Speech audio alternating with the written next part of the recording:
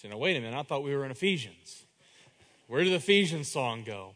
No, we ended Ephesians last week, 2 weeks ago, and we're starting a new series. This is actually a mini-series that we're going to be walking through Mark chapter 6. And this is all in preparation for October and November. And I'll talk more about that in just a few moments. But in October and November, we as a church are going to go through 50 days of prayer and fasting in a message series through the book of Nehemiah, that we are asking the question, what can I do? What is it that I can do as a believer in Jesus Christ? We'll talk again more about that in just a moment. But in preparation for this series, in preparation for what I believe God's going to do in our life and through our church in October and November, He's led me to Mark, the 6th chapter. Here in Mark chapter 6, we find real faith.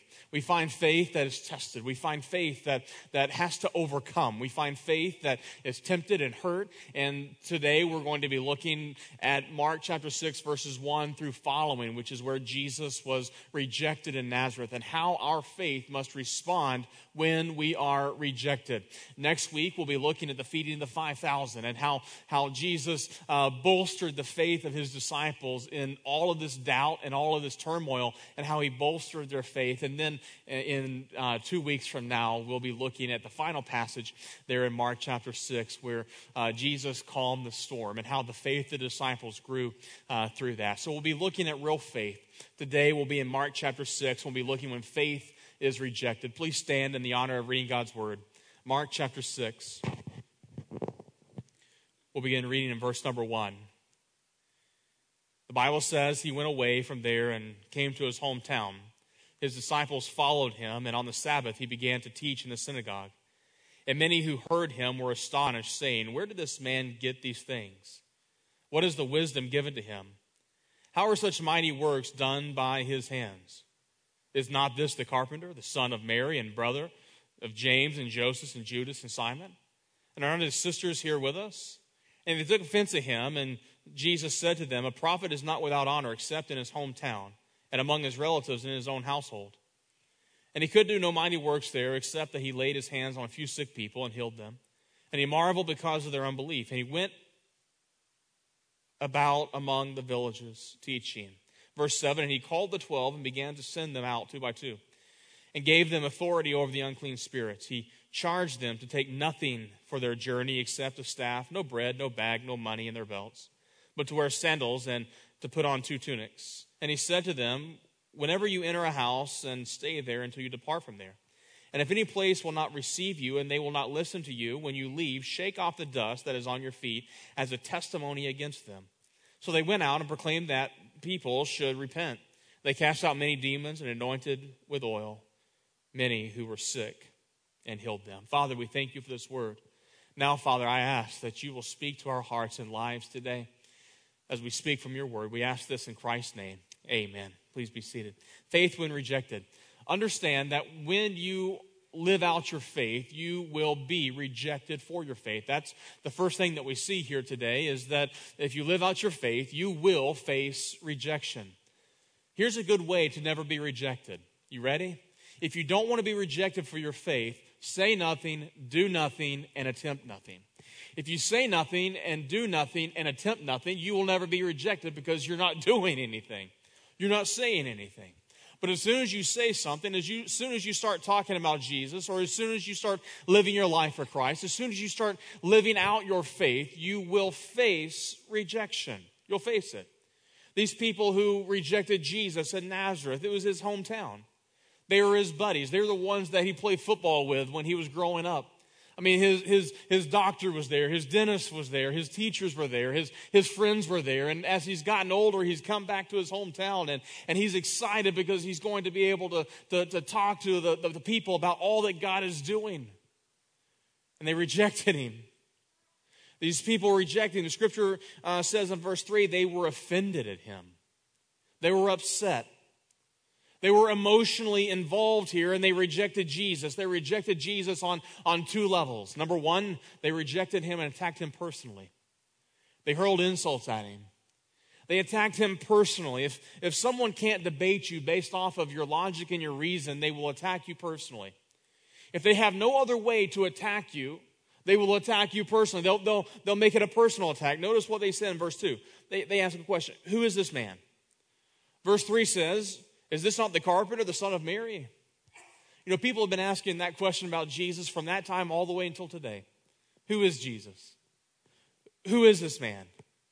Is he a carpenter? Well, yes, Jesus is a carpenter. He was born in the house of a carpenter, and he's familiar with the hammer, and he's familiar with the nails. In fact, the Bible says that he has constructed things. He's always constructed things. Colossians 1, Philippians 1, Hebrews 1, John 1, they all talk about how Jesus created the heavens and the earth. You understand that Jesus worked with his hands in the carpenter shop for the majority of his life. The 33 years that he lived on this earth, he was in the carpenter shop more than any place else. He knew how to work with his hands. He is the creator. He made everything that we know. Not only did he create the world, but listen, he's also creating you and me. He's making you and me. As a part of his family, as a part of his larger family, he's working on us.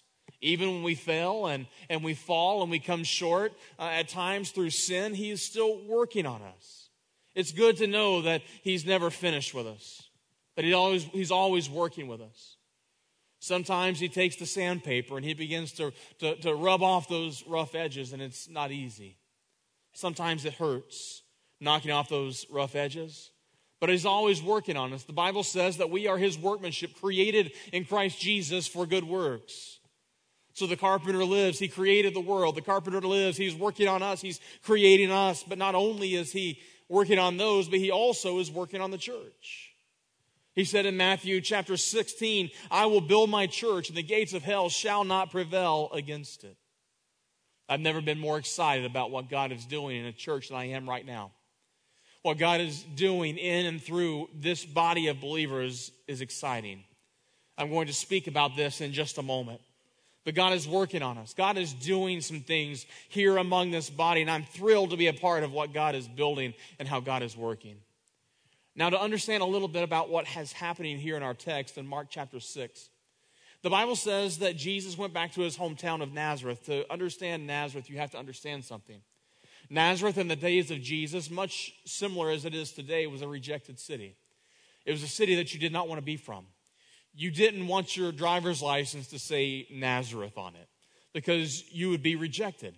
This is where the scum lived. This is where the nobodies lived. This is where the outcasts lived, Nazareth.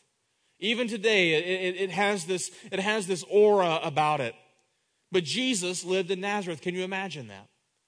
The Son of God lived in Nazareth, born in Bethlehem, a little hole in the wall, and then he was raised in this hick town called Nazareth. God came to earth, and he moved to this little desert oasis. It's amazing, isn't it?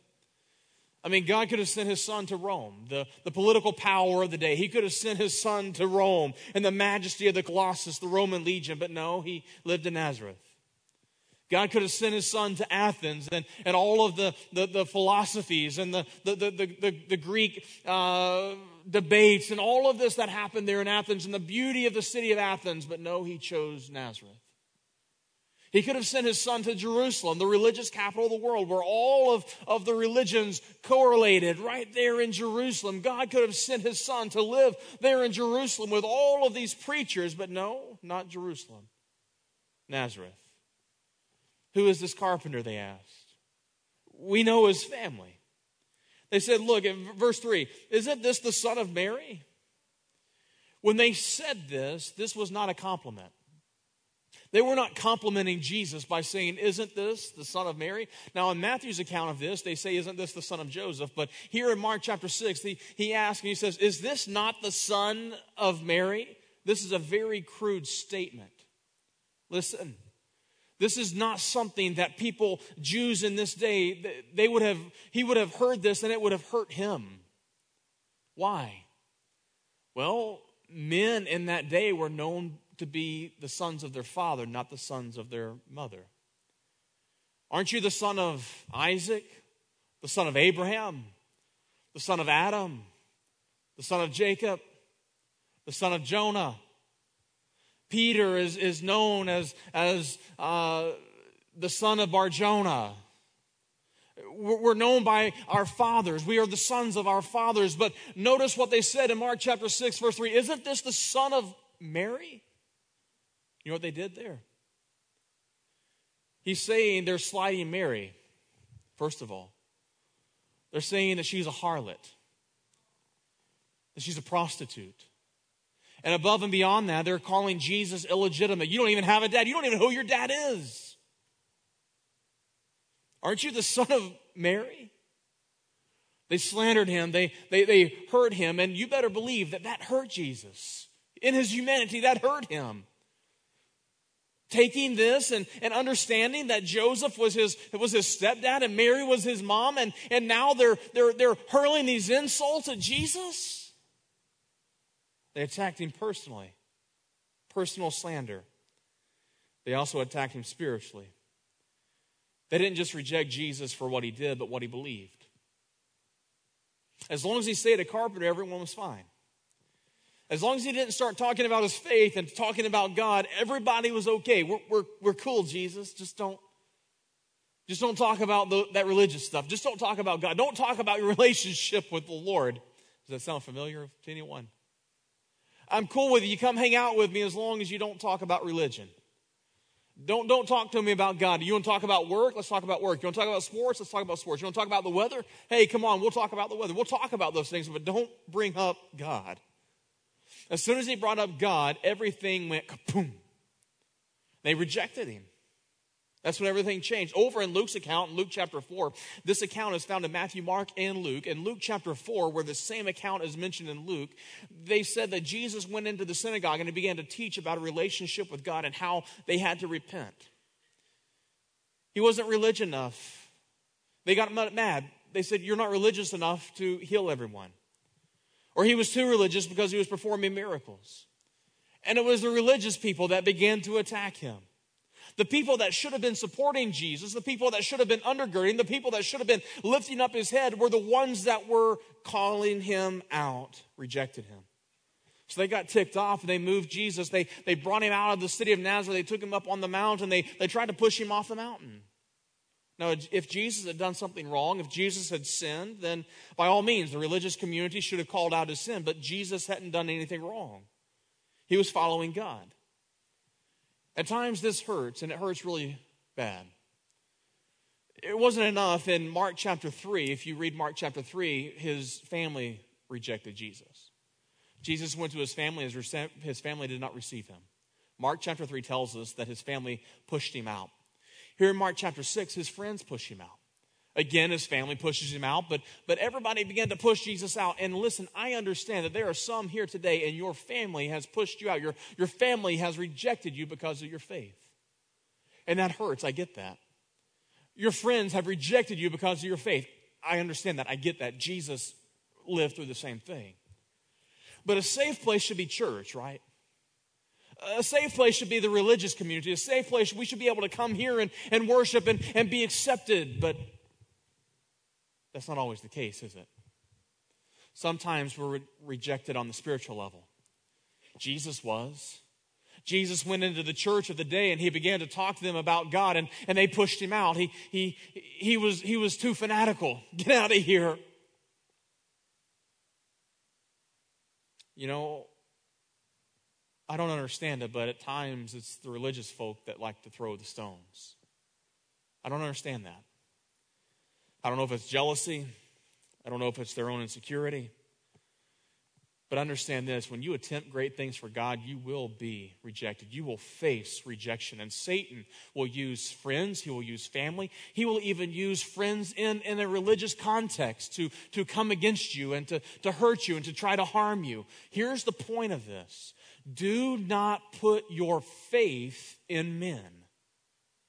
Don't put your faith in men. You put your faith in a man, you're going to be let down.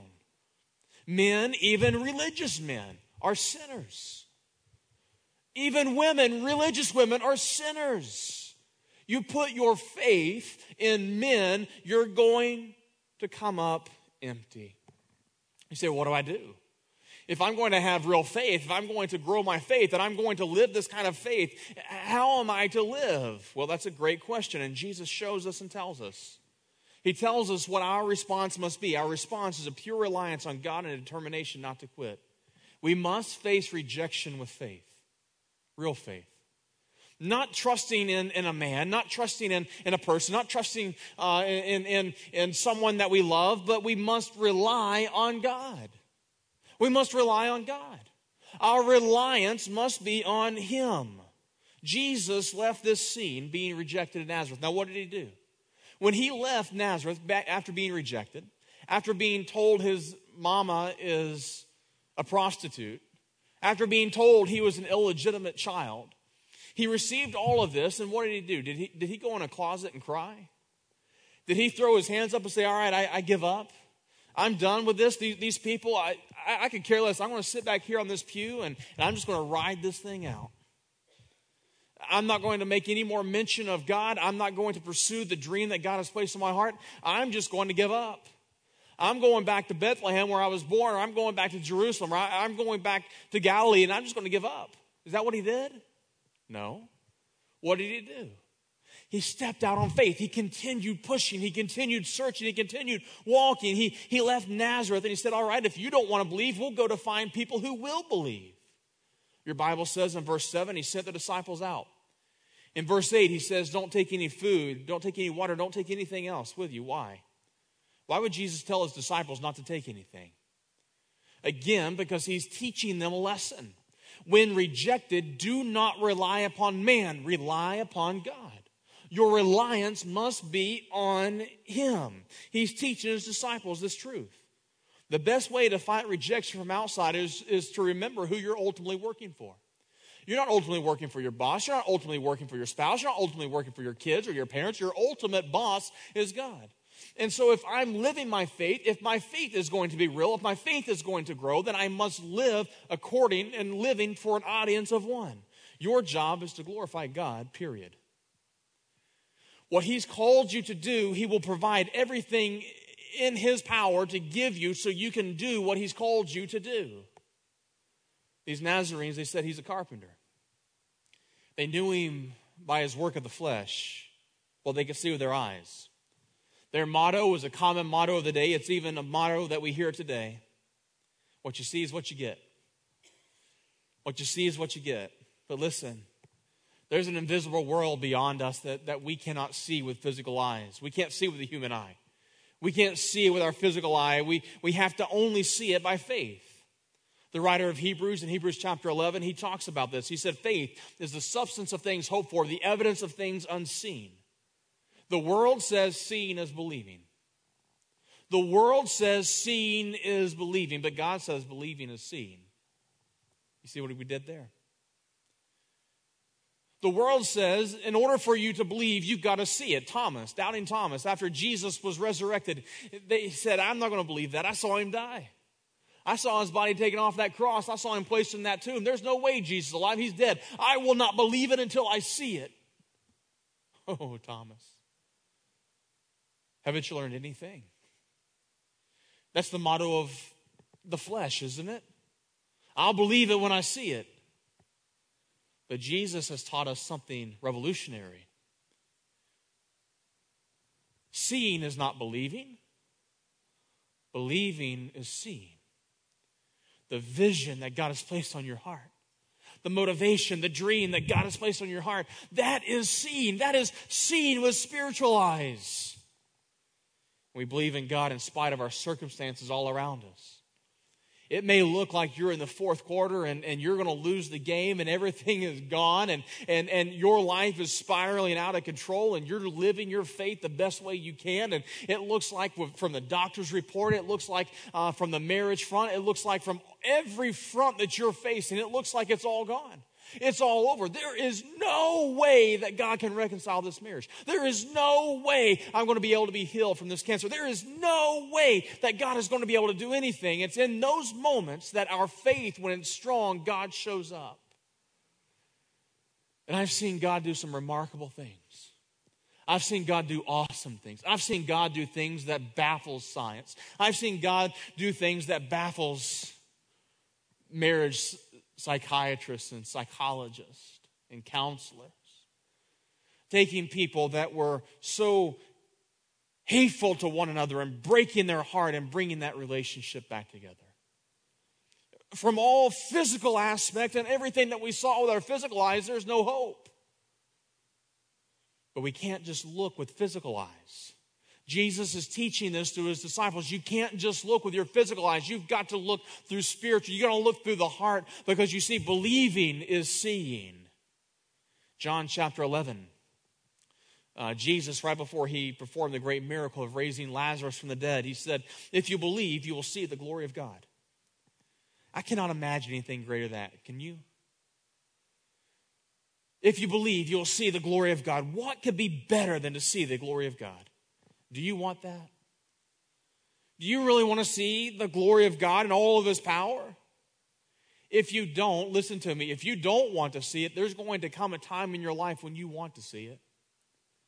When you're down on your luck, when nobody's around, when the marriage is falling apart, when you get the pink slip at work, when you get that report from the doctor that everything's not okay. In those moments when you're all alone, when the disciples find themselves, in 2 weeks we'll see, when they find themselves out in the middle of the ocean and all hell is breaking loose, it's at that moment that you will want to see at that point the glory of God. You will want to see him in all of his power, in all of his might. To see God, to experience God, to be in his presence.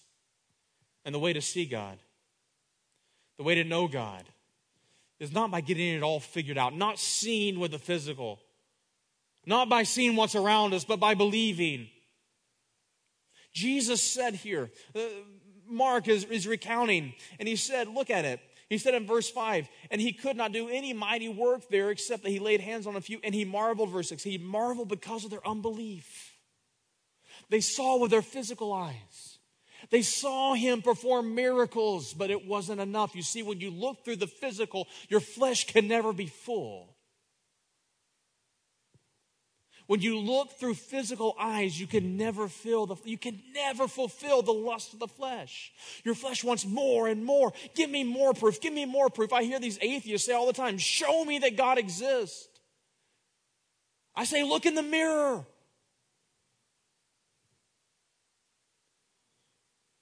But even if we could give them tangible evidence, it's not going to be enough.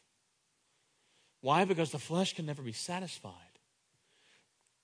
I wonder how many here God is not able to work in your life. Jesus cannot work in your life because of your unbelief. How many people here are astonishing God, amazing God? He marveled at their unbelief. How many people here, God is in heaven marveling. He's amazed. He's astonished because of our unbelief. You say, preacher, you don't know what I'm going through. You have no idea what it is to be me and to experience a moment in my life. No, friend, I don't.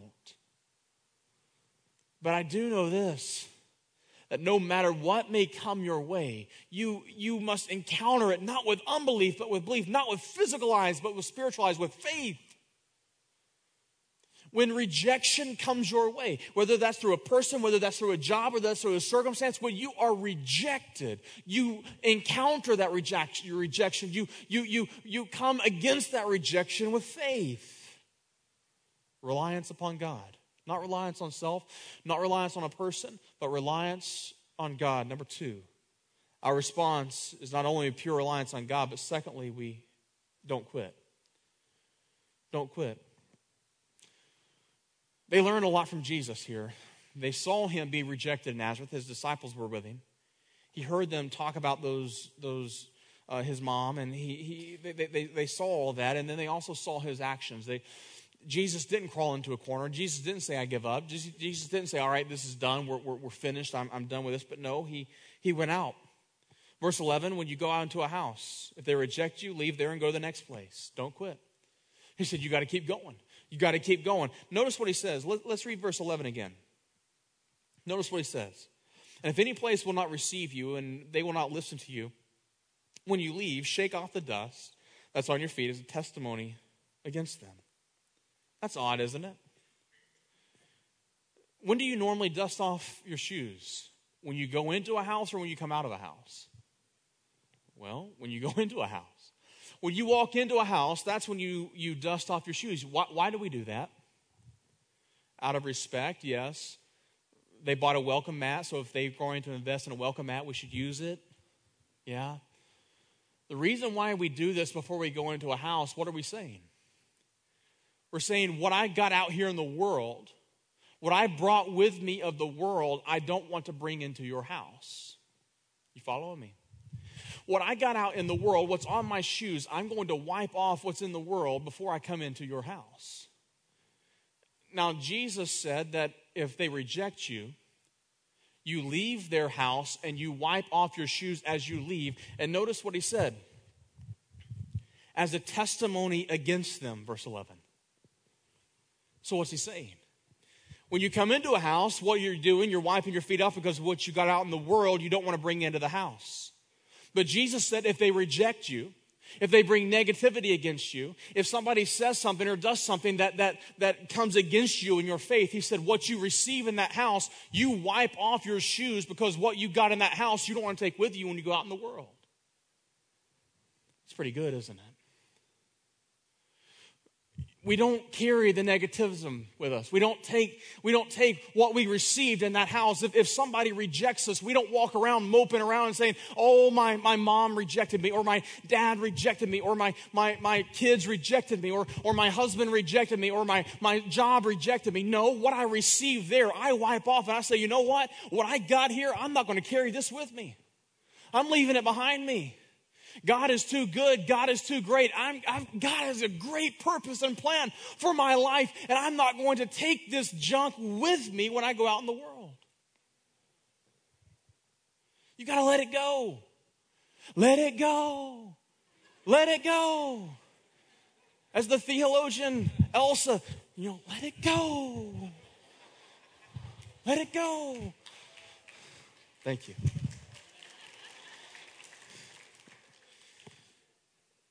You receive this negativity and you say, I'm turning it back and I'm dusting it off. You don't look back. Real faith does not slow down in the face of opposition. Did you hear that? Real faith does not slow down in the face of opposition.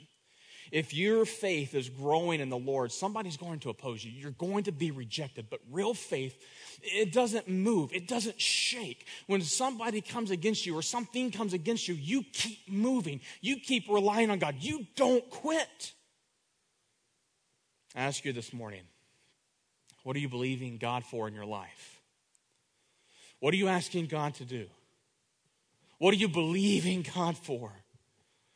Are you only looking through the physical, or are you venturing into the spiritual? Because I can guarantee you that when you begin to try to attempt to do great things, when you begin to talk about what God is going to do or what you believe that God can do through your life, through your marriage, through your work, you're going to have opposition come against you. You're going to have people tell you that you're too old or too young. You're going to hear people say that you're not smart enough. You're going to hear people say that you're not tall enough, or you're too short. You're not good enough, that you're not pretty enough, that you're not educated enough. Stop listening to those voices and begin to listen to the voice of God. Begin to trust Him by faith. In Nazareth, the Bible says he couldn't do any miracle there. You see that in verse 5? He could do no mighty work there. That doesn't mean that Jesus was bound, that He couldn't do it.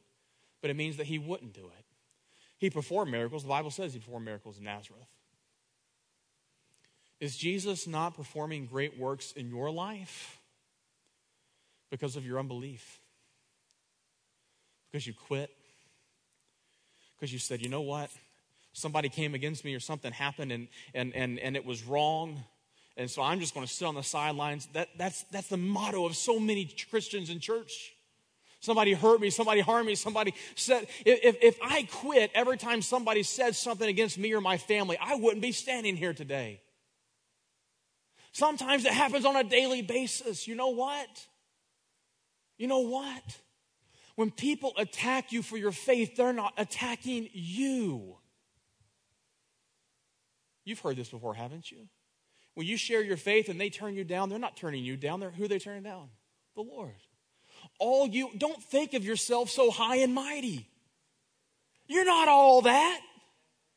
You're not that great. And when you start thinking about yourself, I'm not all that in a bag of chips. When I don't think of myself so great, When somebody rejects me, no big deal. If it's God, if it's the Lord. You know, my pastor, Jack Graham, he taught us this. He taught us young preacher boys this. He said that when somebody rejects you or somebody says something against you, there's always often a kernel of truth in that rejection, in that criticism. You spend as much time, instead of spending your time worrying about the criticism, you find that kernel of truth. You dig down, and sometimes it's hard to find it. But oftentimes it's there. You find that kernel of truth, and you apply it to your life, and then you throw away the rest. It's like eating a watermelon. You eat the watermelon, you spit out the seeds. You can't be focused on the negativity. You cannot be focused on the rejection. You must rely on God. You must not quit. We serve a really big God, church. A really big God. I've seen God do amazing things. He's done things in your life. He's done things in my life. He's doing things in and through this church. I want to share with you what I believe that God is doing. The purpose of these 3 messages in Mark chapter 6 is to prepare us for what I said earlier through October and November. 50 days of prayer and fasting. 7 weeks we're going to walk through the book of Nehemiah. And I have finished and I've written this book entitled, What Can I Do? And this book it's going to be out next week. And this book is meant to be a supplement to what we're doing as a church body through these next 7 weeks, through these messages through Nehemiah that we're going to hear on Sunday morning, we're going to hear in our life group. Everything is going to be revolved around what can I do? Now, we're going to sell this book starting next week. It's going to be on Amazon. It'll be on Kindle if you have a Kindle. I am not receiving a penny from any sale of this book. I don't believe that's right anyway. Every dime that is raised through the sale of this book, every penny that we raise is going straight to Aloma 2020 to pay down the debt of the church. That's why we're selling this book for $1,000.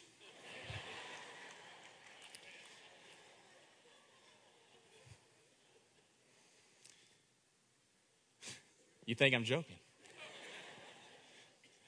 We have 300 coming and we're going to sell out. No. The book will be $10. We'll start selling it next week. And the point of this, the whole point of the 7 weeks of prayer and fasting, the whole point of the book, the whole reason why we're going to be going through this in our life group is because I'm convinced that the majority of Christians have no clue what their purpose in life is.